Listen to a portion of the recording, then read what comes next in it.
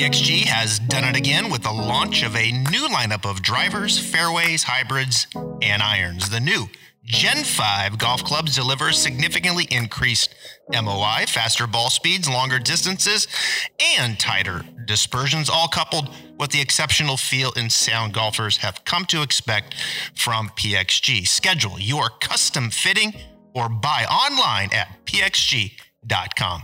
And we're back, Stripe Show podcast on a Monday. I'm your host, Travis Fulton. Thank you for making us part of your day. Once again, hope you had a terrific weekend. Lots to talk about, of course. Football in full swing. We're winding down Major League Baseball. My team, the Mariners, lost a 9-point run yesterday in the bottom of the sixth, gave up 11 runs. That was fun. And, of course, some golf, President's Cup, lots to talk about there and break down as the Americans continue to dominate. As no one's surprised, they were heavy favorites coming in, minus 750.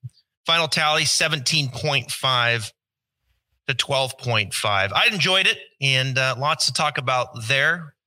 Wanted to bring in a guy that I know was watching closely as well up in Connecticut. I've got a hurricane coming. Matthew Rudy with Golf Digest. What's going on up there in the Northeast? We're hurricane veterans up here too. We got hit with a few of those. Luckily, we moved a little bit inland, so now it's just wind. So we're rooting for you guys down there, though. My mom lives in Naples, so oh no, I wanted to hit somewhere where there's no people, especially not my mom. Yeah, we've been lucky. You know, it's been pretty quiet. They've been missing us, but this one's got us lined up pretty good. It's gonna get in that Gulf and strengthen, of course, and then it'll get to land and start to weaken. But they're looking at probably a hurricane, I would say category 3 down there, and then the cone looks like it's going to come right up the state and hit us here in Ponte Vedra, probably about a hurricane 1. So we'll get hunkered down and go through another one here. But before it gets there, there's a lot of golf to talk about, and I want to get to the President's Cup. And I don't know for you, Matt, I watched a decent amount of it, had a lot of stuff going on this weekend. But, you know, in a time where, you know, money is dominating every conversation, right? I mean, Live Golf, all this guaranteed money to come over there. And of course, Cam Smith and Mark Leishman and Joaquin Neiman, big names that have, you know, damaged the international side. But all these big purses, the PGA Tour now has changed courses, these elevated events, 25 million in the purse. I mean, everything is about money, right? I mean, that's what's making all of this turn. What are you doing for me now? What are you doing for me right now when it comes to the financial means? And of course, you get to the President's Cup, you get to the Ryder Cup, and it's everything, you know, it's everything that is outside of money. You know, it's the team environment. You're playing for your country. And it just hits differently. And I don't know for you, but for me at least, it felt a bit needed, a little bit of a cleansing here, that the narrative was about the golf. It was about the team. It was about the country, rather than what are you paying me right now? How about for you? I think that's true. I think now golf's in the Olympics, and there's part of that feel at the Olympics too. I think it's really player dependent too. And I think certainly for the American team, there's a core of players that you can tell. And Justin Thomas is a great example. There's a core in the American team that it loves the team aspect. They love the patriotic aspect of it. That hasn't always been the case. Yeah, Tiger, I think, was never really a big rah-rah team guy during the peak of his powers, because I think it was so different that, you know, he was squishing these guys week in and week out, and then to go be pals for a week or two every year or two just wasn't. I don't think that was in his DNA. It's only now that he's less competitive, and I say that with quotation marks around it, that he seems to have embraced that team rah-rah thing. Mickelson was never a big team guy. So, I mean, the core players of the American team for 10, 15, almost 20 years, you know, I think there was a cooling of that. And I think a big part of that too is as players became more aware of what the business piece was for the Ryder Cup and for the President's Cup, and who was making money, they were, I think in some cases, resentful that it was supposed to not be about the money for them, but it was about the money for everybody else. And I think if you can step aside from that a little bit and take it for what it is, then you see what you saw this weekend, where, I mean, those players were, Max Homa said the feeling of making that putt to win his match on Saturday was 5 times better than anything he's experienced winning a tournament on his own. And I think that's real. I spent time with Max and with Mark Blackburn over a couple of weeks this summer doing a cover story and doing a big video shoot. And I think every bone in that guy's body is genuine. And when he says something like that, and you can see the visceral reaction that he has to making that putt, that is a different thing. And the more we can see that, the more you can see things, when you saw Roger Federer retiring this weekend and he and Nadal are crying on the court, where there's the real emotion attached to winning and losing. I think for the average fan, seeing the Buffalo Bills defensive coordinator break his tablet because the play didn't go right, you want to see those visceral emotions where it's more about anger and joy and triumph and and all the emotions that go with competing, not what's in the back of your mind that somebody got $250 million to go to live, or somebody's going to make $12 million for winning a FedEx Cup or something like that. Yeah, I think you make some good points with Tiger and Phil. I mean, it wasn't like on the top of the list for them. Right? No. They played in it because they had to. I guess they felt obligated to. And we know they struggled, from the Ryder Cup perspective. The President's Cup has been pretty lopsided for many years. But now this new generation come in. We saw it last year up in Whistling Straits. This is a whole new nucleus now. And you've got Justin Thomas and Jordan Spieth as dominant as they have been. And I want to talk about Jordan Spieth here in a little bit more and deeper, because I feel like Spieth looked like, we've seen him win again and play well at times, but that looked like Jordan Spieth to me back in 2017. I mean, that was peak Jordan Spieth. But, Thomas, Spieth, Schauffele, Cantlay, I mean, those two are just killers together. Sure. And now you've got this group of people following them. I mean, Scheffler's following them. Tony Finau's following them. Sam Burns following them. If it means something to you and you're the leader, it's going to mean something to me. And I think that's where we are now. And that's cool to see. And I've got a question for you as it pertains to Ryder Cup versus the President's Cup. And you look kind of ahead because, this team, they beat the Europeans by what, 10? I mean, I think it was a 10-point win. Yeah, 9.5, 10. It was a lot. Yeah. And now they beat the international team by 5. And I look at the international team, which was decimated, as we mentioned. But there's definitely a change of the guard in the Ryder Cup. This European team, they're going to have to start, bringing in some young players as well, because the days of Poulter and Westwood and Sergio and those guys, it's over. And who's going to be that next generation of players? So you look at the next 4 years.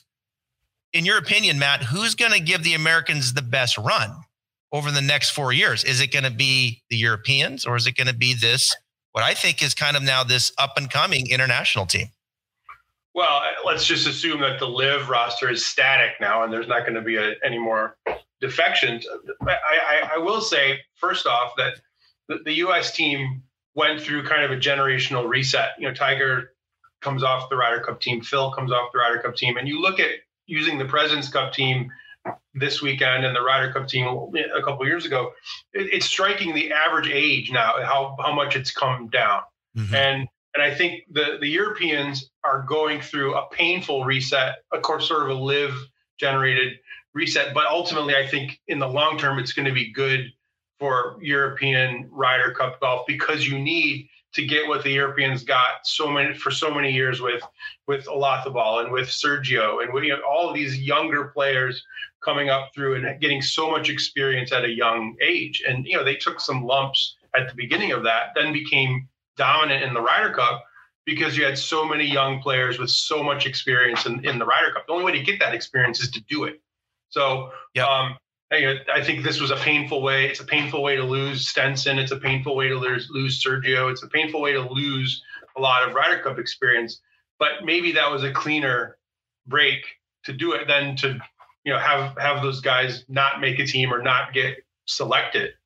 So I agree with your point, which is that the fire we saw in the international team and the potential, especially with young Tom Kim type players, that bodes really well for the future of the international team and the President's Cup. Now, does that mean they're going to be able to compete, with clearly an American juggernaut? This American team could be currently constructed minus a Kevin Kisner type for the next 10 years. I mean, those guys could all play for the next 10 years. Yeah, Will Zalatoris, one of their best players, didn't even play. Absolutely. And Scotty Scheffler, the number one player in the world, probably played the worst out of anybody in both teams for the weekend. So when you can take the number one player in the world and have him go, I think he went 0-3-1, something like that. And, if your team is deep enough that the number one player in the world can do that and you can win comfortably, it's an example of how deep the roster is. So there's certainly more optimism in the minute for the internationals and the President's Cup. But Rory McIlroy is still a member of the European Ryder Cup team. There's a lot of young, exciting players on the European Tour. The Rasmus Højgaard, there's plenty of firepower over there too. And as we see so many of the greatest players in the world, whatever home tour they play on, with the exception of Liv, of course, playing in a lot of the same World Golf Championship / Major Championship / Players Championship events. It isn't like they're going to be young players from Europe showing up starstruck, just like the international team wasn't starstruck this weekend. They didn't have as many good players, but there was plenty of clutch shots hit by people that many, many, many American fans might not even recognize if they walked in off the street. Right. Well, I mean, look no further than, the Open de France, Guido Migliozzi. There's a guy that they need to come to the surface. The great young Italian player. He's 25 years of age. The Højgaard brothers. Victor Hovland. I mean, he's a fantastic player. Højgaard, Rasmus finished second. So there's two guys right there, Migliozzi and Højgaard, that finished 1-2. So yeah, they're gonna bubble up. It's gonna mean something to them, and it'll be interesting. I'm really curious to see what that team looks like when we go over the pond next week. But let's go back to the President's Cup here at Quail Hollow. Let's go winners and losers. If you look at, let's start with the international team. Anybody stand out to you as a kind of the winner or loser or both? Where would you go there on the international side?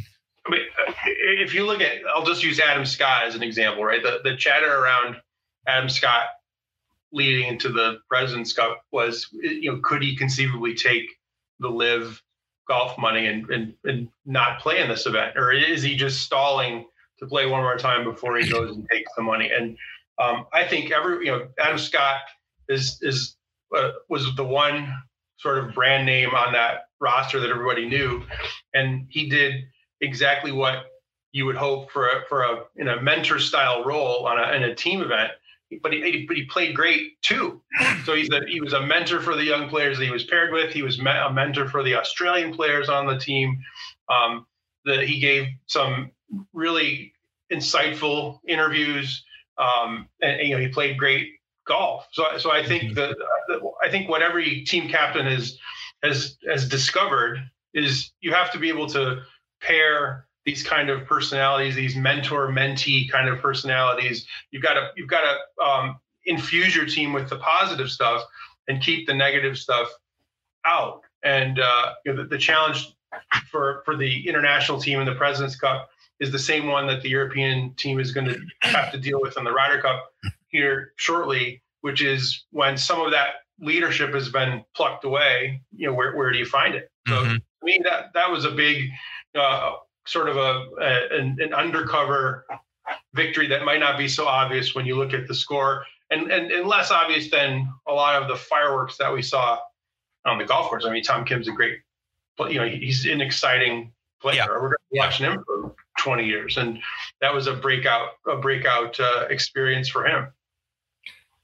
Yeah, the leadership, I think, is a valid point. That's probably, as they look ahead on the international side, who how many more does Adam Scott have? He could very well go to live. I mean, and then, Matsuyama obviously is the biggest name, Masters champ. Matsuyama was 1-2-1. His putter let him down a little bit. He was 0-2 in 4-ball. Adam Scott was 2-3. I mean, at least the popular pick would have to be Tom Kim. Right. And, I posted on Wednesday, I said he was the one player that I was the most excited to watch. We don't know a lot about him, right? He came in, he's got the one win now on the PGA Tour. And that win, of course, was at the Wyndham. But I think as we've kind of grown to know who Tom Kim is as the player, you're looking at a guy that, has that kind of dominant iron game, and we know how important that is on the PGA Tour. I mean, he is a terrific iron player. He's going to gobble you up when it comes to strokes gain approach. He's going to have a lot of good looks. I think his driver, I think he's a good driver of the ball. He's not overly long. He's just over 300, but he's a good enough driver of the ball. He's not going to overpower golf courses, but he's going to let his irons go to work. His short game probably needs I think a little bit of work to be that world-class kind of player. And he seems to be, a little erratic with the putter, where it can be really chilly. I mean, you can see some pretty chilly rounds with the putter, but then when it's hot, he can fill it up as well. But I think the biggest thing when you look at Tom Kim, it's that situational golf. I mean, he has a flair for the moment, and right. He wants the big stage, and when the big stage is knocking, and it's like, look, can you take a step through? I think Tom Kim is taking that step through, and we like what we see. I mean, he's young. He's got a great story from South Korea. He's only 20 years of age. And he's got some flair. He's got some personality. He's not afraid to show it. And the American audience their arms are open. I mean, I love this kid. I mean, and I just pray that Liv doesn't gobble him up. I just, here is the PGA Tour creating the stage. Here, this kid walks through, wins the Wyndham. I think an absolute big name takeaway from the President's Cup. And hey, we'll pay $125 million if you come over here. I hate to see it happen. I think you can go down the list in terms of, if we're playing a golf video game and we're rating players in short game, rating in the long game, all the different mechanical tools that it takes to do it. All those things are important, as you said. But one thing that Tom has in common, I think, with someone like Will Zalatoris, they look like stars. They're charismatic players. When you're watching them, you can tell they care, and you have a strong reaction to them playing. And that piece is a huge separator in golf, certainly in comparison to other sports. I think when you have that charisma, when you have that presence, and people want to pay to go watch you play golf, that's exactly the reason why he would be in demand. Not only does he come from a golf crazy country, but people respond to him and they want to watch him. And you said it when you said the tour is in the business of building putting the competitive environment in place to create these kinds of stars. But I do think it's incumbent on the PGA Tour to create a system that gives these stars a pathway to get out and stay on tour. And I understand what they're doing by changing some of the qualifications. We're talking, really practically speaking, 70 players are going to matter on the PGA Tour now. And it's very earnestly and intentionally designed to funnel more of the prize money to the most prominent players. But the thing that could challenge the PGA Tour's existence in a fundamental way is if somehow the pipeline of young players gets interrupted from college golf into the PGA Tour. And if Liv figures out, they're no dummies, I'm sure they're already working on that. But if you can poach young talent, college talent, international players who are in their late teens and early 20s, and starve the PGA Tour of that young, exciting talent, that's a problem. And that's something the tour has to figure out how to deal with.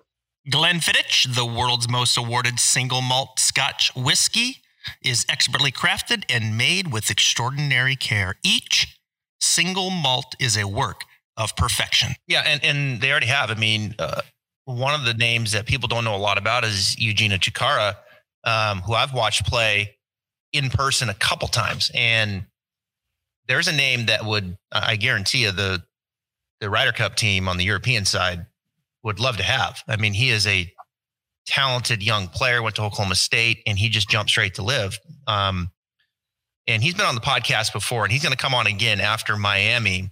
But that's the kind of names, Chikara, who didn't splash, have that moment. But I would put Chikara right there with Kim. I mean, they're the same caliber player that he's been poached. And now, is Kim going to go there? Hopefully not. The South Koreans have seemed to put up a pretty good wall, and they all played well when it comes to the President's Cup. I think also another name from a winner standpoint would be Sebastian Munoz. I just can't help think Munoz, 29, beat the number one player in the world in singles, Scheffler. I just, as I was watching that, and Munoz has so much talent. Colombian, he falls out of bed and makes 6 birdies. So much talent, a little inconsistent. He's got to clean up some things. But I just wonder, Scheffler beats Jon Rahm in the Ryder Cup. Jon Rahm, number one player in the world. We've seen what Scheffler's done since then. I mean, he's just taken off. Munoz, okay, I don't think quite the level of player of Scheffler. Beats the number one player. And Scheffler played pretty clean on Sunday. And Munoz played better. What's this going to do for him? And these are the names now, right, that are going to make up this team for years to come. Can Munoz take that next step and clip off a couple wins on the PGA Tour? Because he has the talent. He's just got to be a little bit more inconsistent. But as we've seen in the past, Matt, when you go head to head and you beat the number one player in the world, psychologically, that can now elevate the ceiling a little bit and bring up, it can bring up the floor a little bit and just take it to a whole nother level. Oh, there's no doubt. You make a great point. And I got the assignment to do the Scottie Scheffler cover story. And we shot that early in this calendar year, sort of in the middle of the PGA Tour season. And as we were making the arrangements to do this cover, Scottie had won in Phoenix. He had been doing some things to show that he was on the come. And then while we're doing the shoot, he wins the match play. And then in between doing the shoot and when the cover comes out, he wins the Masters. And all, the conversations all the way through with Scottie and with his coach, who's one of my dear friends, Randy Smith, one of my favorite people in golf. The conversations were all very similar, which is if you're watching Scottie Scheffler's ascendancy, he's the PGA Tour Rookie of the Year. He was, everywhere he's played, he's been a terrific player. The question was, when was he going to win a PGA Tour event? And to your exact point, playing in the Ryder Cup, getting that experience on the biggest stage, having your resolve tested under this incredible pressure, playing an important match against the number one player in the world, that was the little ingredient that you add at the end of the recipe that separates a Michelin star restaurant from one that's just pretty good. Mm-hmm. And so he got that little dose of what he needed, and it translated. The skill was there, the talent, everything was there. And now you've got the recipe that turns him into a world beater. So I think that is a thing. There's no question. I mean, obviously you've got to deliver on it. You've got to then, you got to consolidate that gain and go and win the tournaments. But there's something to be said for these quantum leaps. I think Will Zalatoris would tell you the same story. Going through those experiences, those near misses at major championships. It just proved to him, it didn't prove a negative that he couldn't do it. It proved to him that he's just as good as anybody else. And he was right knocking on the door. It's going to open at some point, and it did. Yeah, you go to the USA side, some of the winners on that side, I think obviously you got to start with Jordan Spieth, 5-0. And, you just realize, and you always know this when we follow golf as closely as we do, but you look at some of the American players that went to live and that weren't there. I mean, I don't think anybody's missing Patrick Reed. I think we're well past this Captain America stuff. DJ, as good as he's playing, I mean, can you imagine if DJ was on that team?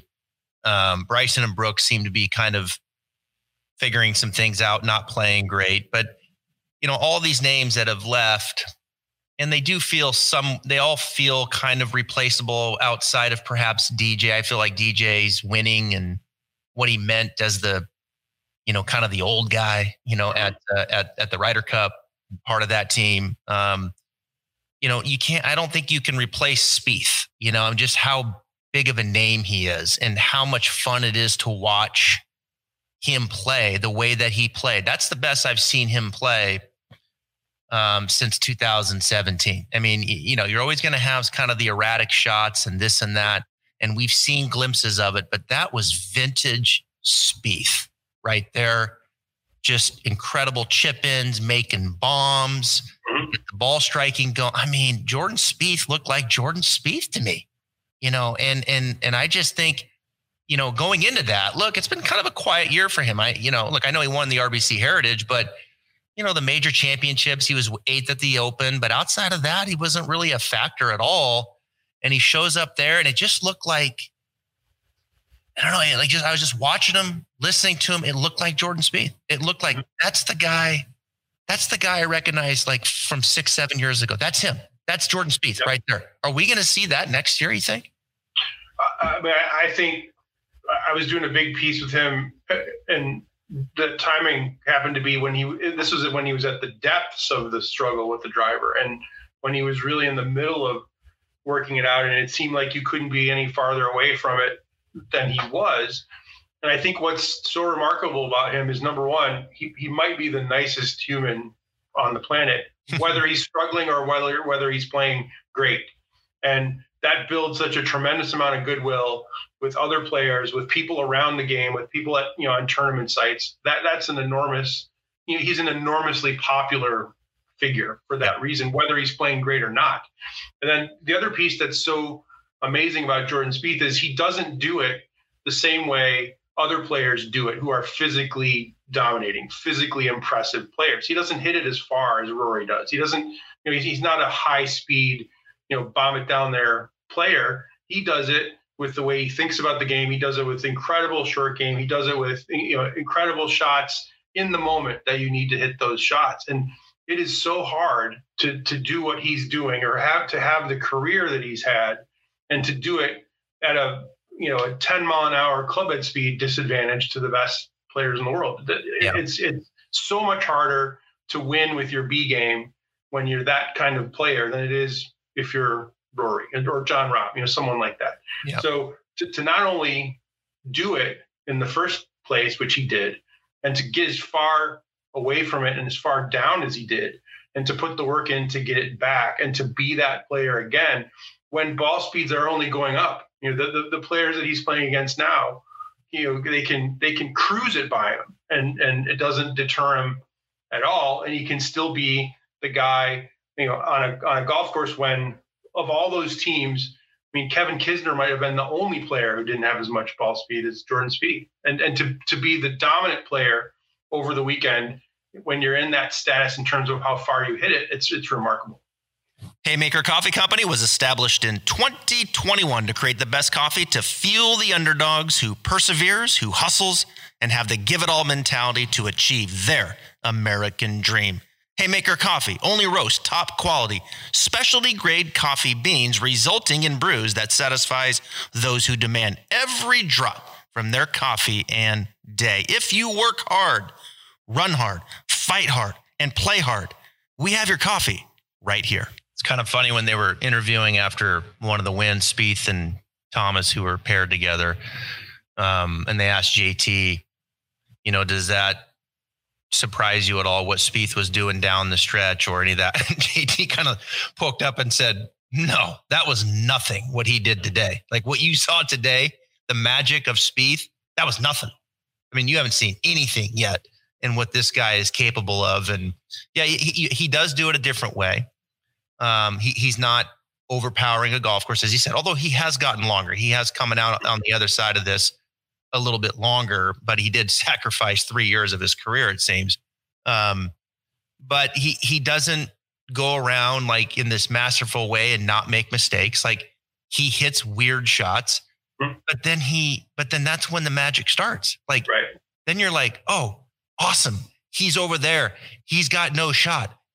everybody pull up, let's watch. Like instead of most guys, you're like, oh my God, close my eyes. You know, I mean, like Corey Connors hits it to 10 feet for a birdie and you're like, you want to close your eyes. Like you don't, like you can't make a putt. You can't get it up and down. We're Spieth. You hope he hits it in this insane spot off the tee or around the green, because that's when it all just gets started.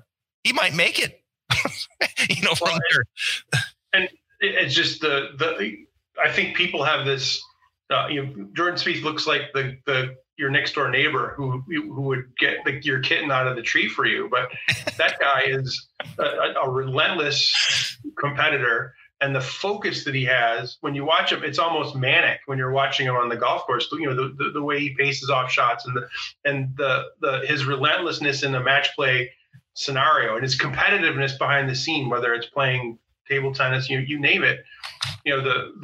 All of those guys, and I mean this in the nicest way possible, they have a screw loose when it comes to their competitiveness. Yeah. And just to be able to, I have so much respect for anybody who's willing to go do that and dig it out the way he did it, when everyone in the world was saying that he was done. They're saying that he should change his team and get rid of his coach and do all this different stuff. And he did it his own way, and he stuck with his own people, and he found it again, and he's winning tournaments, and he put on a display at the President's Cup. And, to be able to do it, I mean, with a guy who's a good friend like JT, and to bring that room together at a time when the live stuff has really disrupted a lot of the friendships that happen in professional golf. I think, that's something that can get lost too. And when you see the harmony in that room and how much they enjoyed being together, and how much all those, a player like Max Homa talking about how amazing that experience was just from a team room perspective. All those things are so positive for the long-term future of American team golf, whether it's the Ryder Cup and President's Cup. Those are all enormously positive things. This could have been a scene like we've seen at Ryder Cups before, where you had all kinds of dominant players in terms of world ranking who never really fit together in the team room, and whether that was the captain's responsibility or whether some of the players didn't have the right attitude coming into the event. We've seen that show before, where if you're we're comparing world rankings, the team with the dominant position in world rankings didn't play that way on the golf course. That didn't happen this weekend. Yeah, the team room's definitely improved. There's no question they've gotten tighter. There's no way you could have let some of these live guys into the locker room. It would have been a disaster from that standpoint. And you mentioned Max Homa. I'll finish with this, and then I want to ask you about, as we kind of look ahead here to the fall season, Max, my goodness, it's just all coming to the surface for him. Mark Blackburn, you mentioned, has done some good stuff with him. Mark's going to be on the podcast this week talking through some of the changes that, he has made technically. His hands are not as high at the top, and the shaft's pitched a little differently. There's some different stuff that's transpired, with Max and Mark Blackburn, which will be interesting. We'll cover that later in the week. But you're looking at 5 wins now with this guy, 2 last season, already 1 this season with the Fortinet, which kicked off the new calendar year. He went back to back there. He makes President's Cup now, team for the first time. He goes 4-0. This guy's just checking all the boxes. And I would have to think now, when you look at his game, and he knows this, that now it's becoming more relevant. The next step is in major championships. I think he's long enough. I think his approach game has gotten good. His short game has seemed to improved. I think he's positioned his game now in a way, and his confidence has to be through the roof here with these wins and the experience at the President's Cup. And just the fact that for Max, I think that he belongs in that room, right? Like he belongs in the room with JT, Spieth, Xander, Cantlay, Scheffler, right? All these guys. These are confident people, but they're human beings. And as you start climbing the ladder, I think for Max, it's like, yeah, I belong here. And I think next year, his game, it's suited. We should see some top 10s at the very least in major championships. You agree?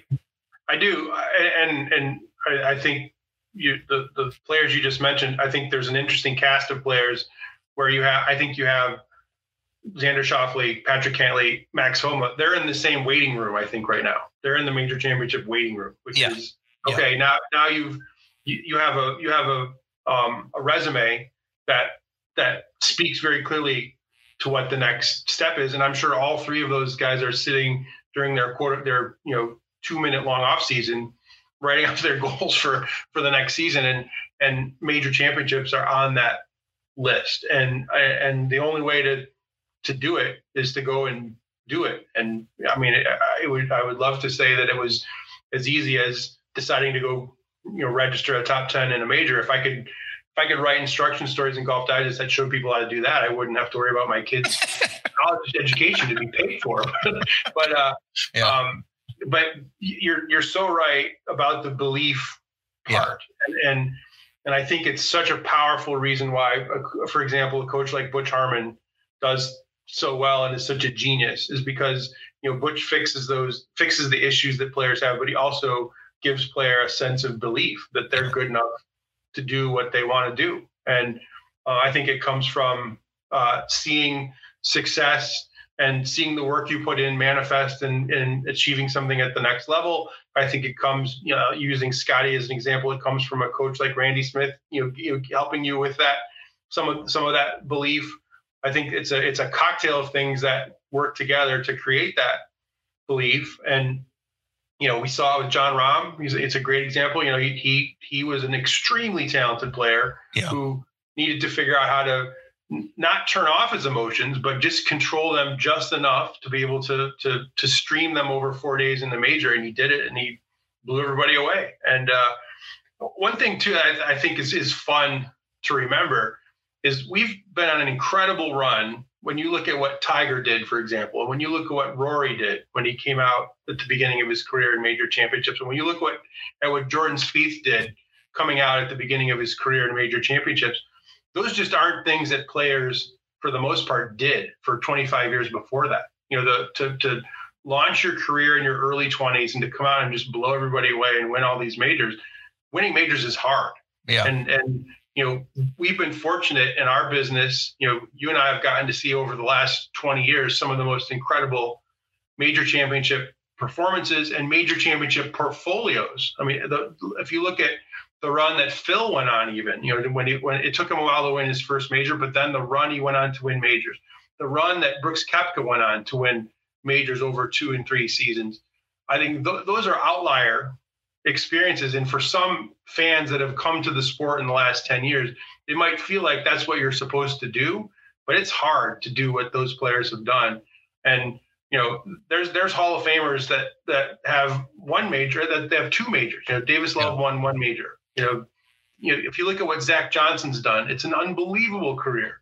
And you're talking about 2 major championships. So I don't want to discount how hard it is to win 1. Winning 1 is hard. And but the players, like I said, the players I'm looking forward to watching in that kind of waiting room are Schauffele for sure. I mean, that the moment never seems to get too big for him. He loves major championships. I'm excited to see what he can do.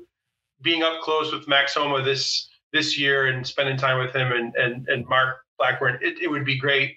I mean, number one, Max is so fantastic in the interview room. He's so insightful. He's always got an interesting take. He thinks about things and gives you real answers to your questions. Selfishly, as somebody in my seat, someone like that, and Schauffele's that way too. Yep. Those would be terrific winners just because of how introspective and insightful they are about more things than just golf. And when you watch Patrick Cantlay play golf, that guy, when he's right, I mean, it looks so easy. The every shot looks so easy.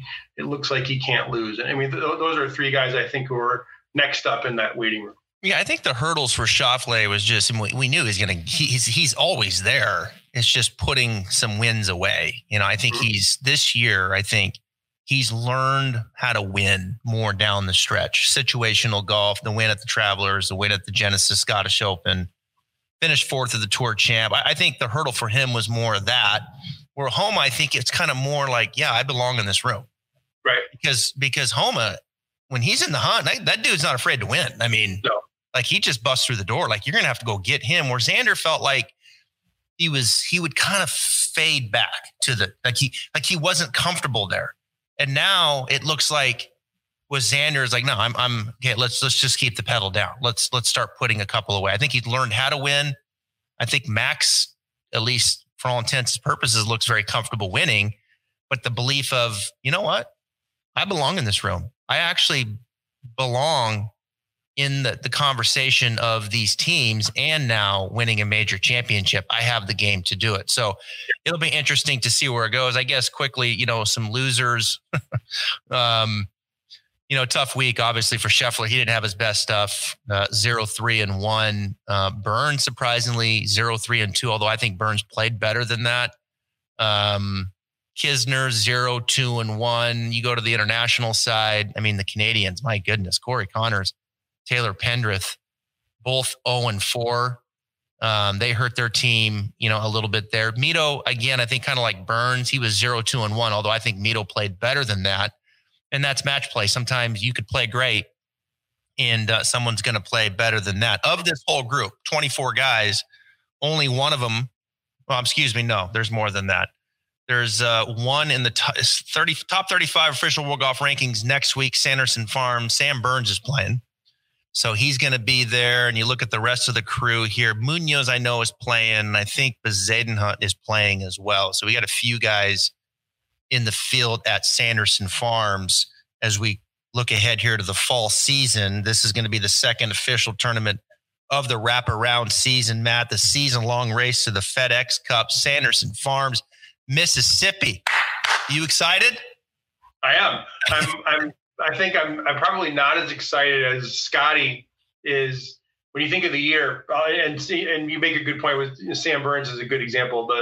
I think that it's the bliss of youth, being able to play such a demanding season, go play in a high intensity President's Cup and turn around and play the first event after it too. It's a remarkable display of energy. And when I think about Scotty, using Scotty as an example, what his experience was at the very beginning of the season, when you're not getting called into the media room all the time, when you're not being asked to go ring the bell at the stock exchange, when you're not in every commercial, and when you're not getting all the autograph requests, and you look at what's transpired during his season, to win a major and to do all these exciting things, the tank must just be completely empty by the time you get to almost October. You get to the President's Cup, and you've had a season like that, and we've seen it with lots of different players. It isn't a mystery why Tiger would disappear and not play in silly season events, quote unquote, and we wouldn't see him until January. The point, and he realizes very early in his career, is if you don't prioritize your energy for the tournaments that mean the most to you, you're going to run out of energy. Mm-hmm.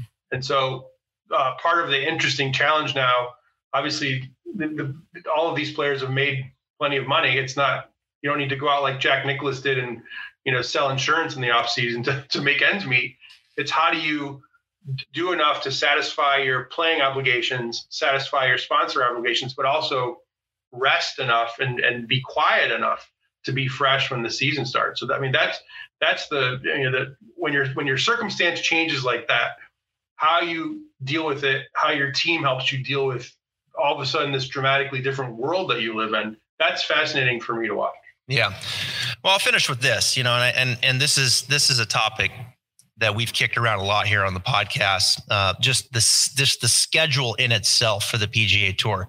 And there's a lot of layers I think you could break down in the discussion of the schedule of the PGA Tour and the thinking of the PGA Tour for basically the duration here for many, many years. I mean, what we're seeing with the schedule this year, and we know it's going to change next year, it has been the thinking for the tour, right? Just more tournaments, more opportunities for our members.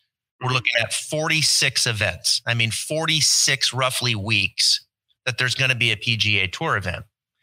And, I've always said, look, all these tournaments, I get you have to take care of all of your members, right? But I've felt that it just gets too watered down. And you look at the ranking, or you look at the ratings of PGA Tour golf on television. The President's Cup, they haven't been great. Like, the core audience is watching it. But when we go back to the discussion that we had before we came on and trying now to attract this next generation of of an audience into it. Is this the best way to lead your product out there? People are turning the PGA Tour on, and there ain't nobody there from a star perspective. You're not going to see the names that you just saw at the President's Cup. So to me, it gets watered down. I had Russell Knox in studio last week, and I told him that, and I said, look, I think the PGA Tour and these elevated events and where they're going, like that's the PGA Tour. And Russell recognizes that he's a mid-tier player, and he recognizes that he has to play the fall schedule because he can make some hay. He can make some points there. It'd be silly for Russell not to play. It'd be silly for JT Poston not to play. It'd be silly for Keegan Bradley not to play.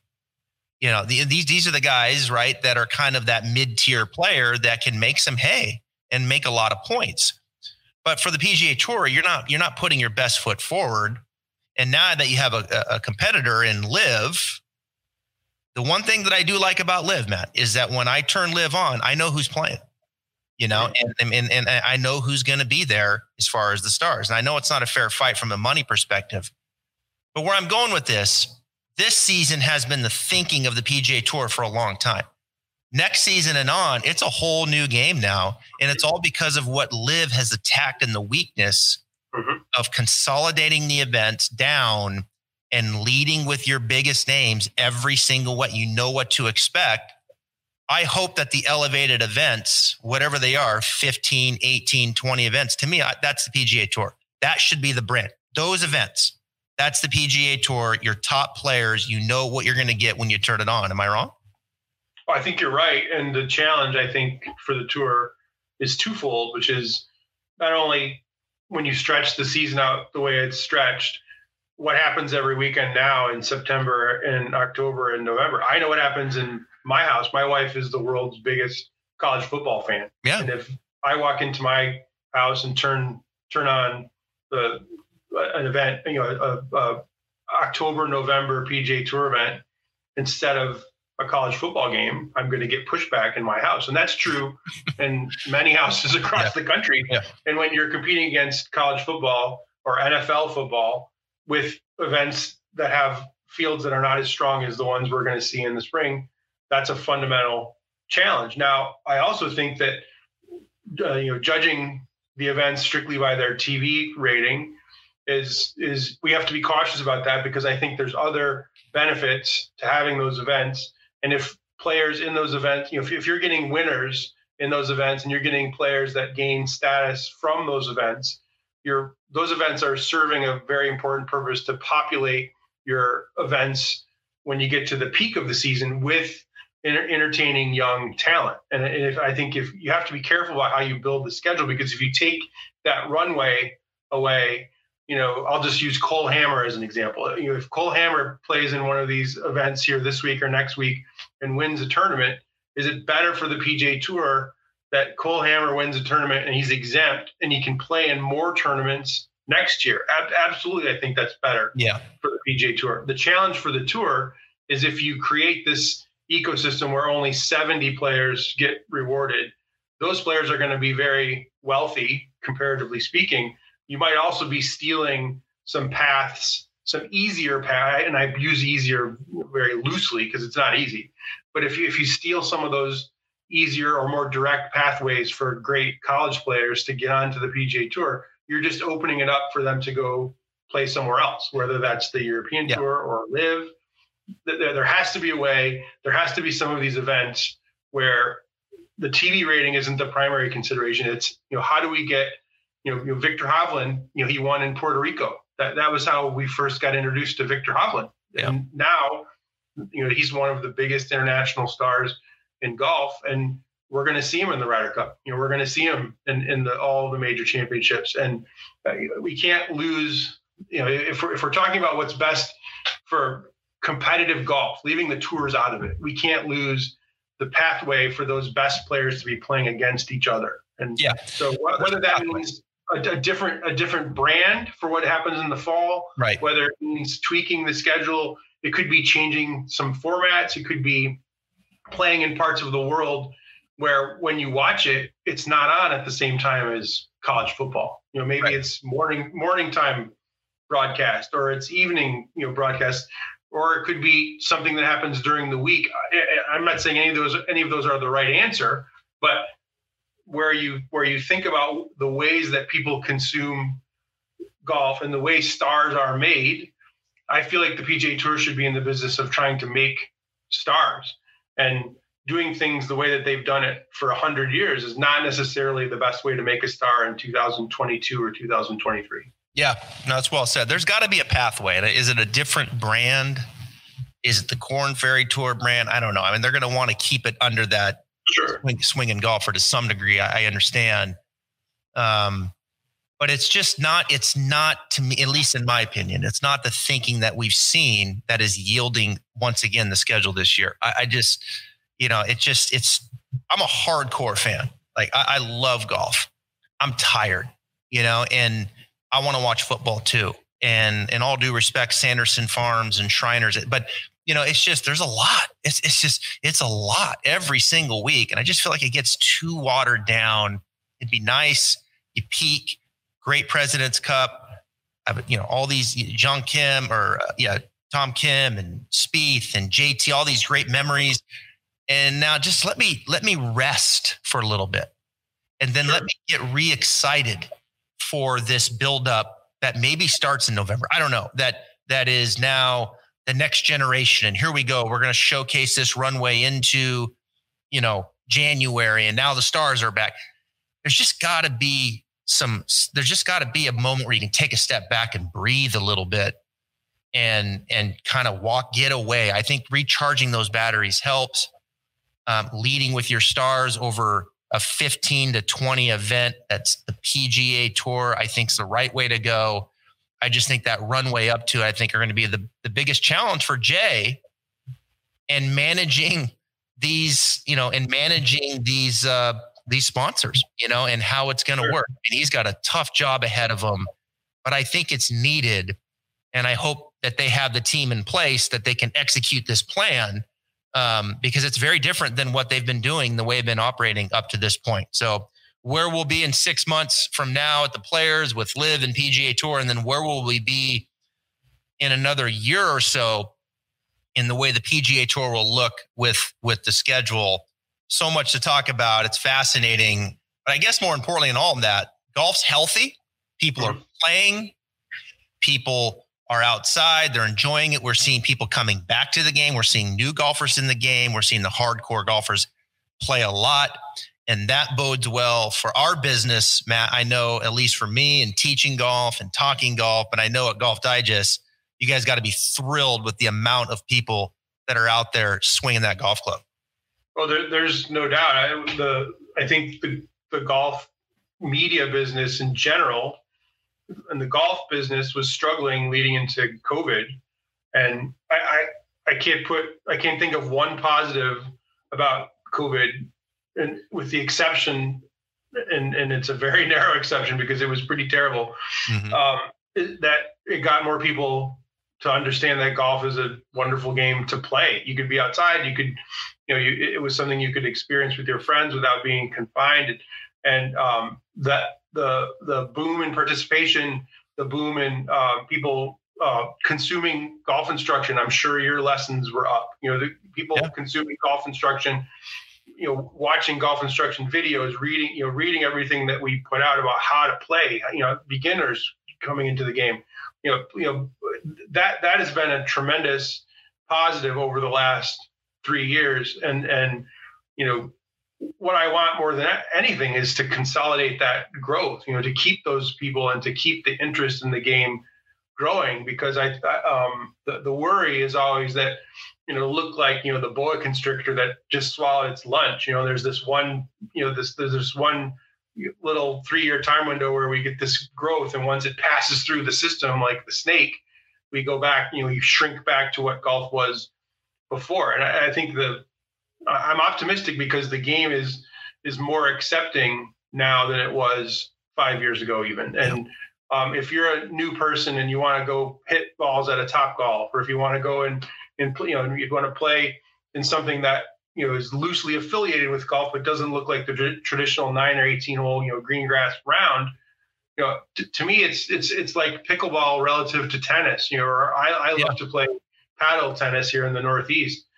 I feel like all of those sports are under the same tent, and they should be working together to pull people into broadly to racket sports. And I think golf is in the same boat.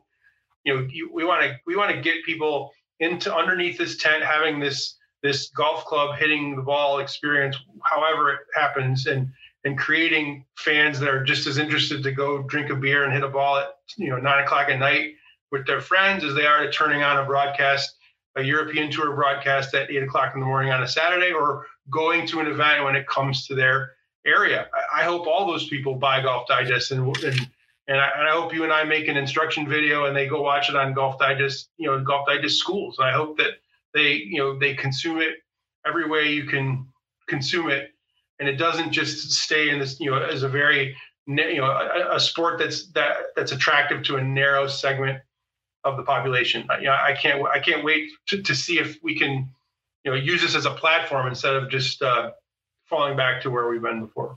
Yeah, well said. Yeah, it's good. And just even behind me here, the About Golf Simulator, indoor golf, and how much has exploded, and all the instruction that I'm doing indoor now, and training indoors. We get ready for the winter, and simulator golf, and the game aspect in these simulators, and what it means to not only adults, but these juniors that are coming through here and just falling in love with golf because of this simulator. So yeah, we're definitely in a much better spot. I'm excited about it. And I appreciate you coming on and talking about that, but also all things golf. Matt Rudy, Golf Digest senior writer. Follow him on Twitter @RudyWriter. Matt, thanks for your time, man. Appreciate it. Anytime.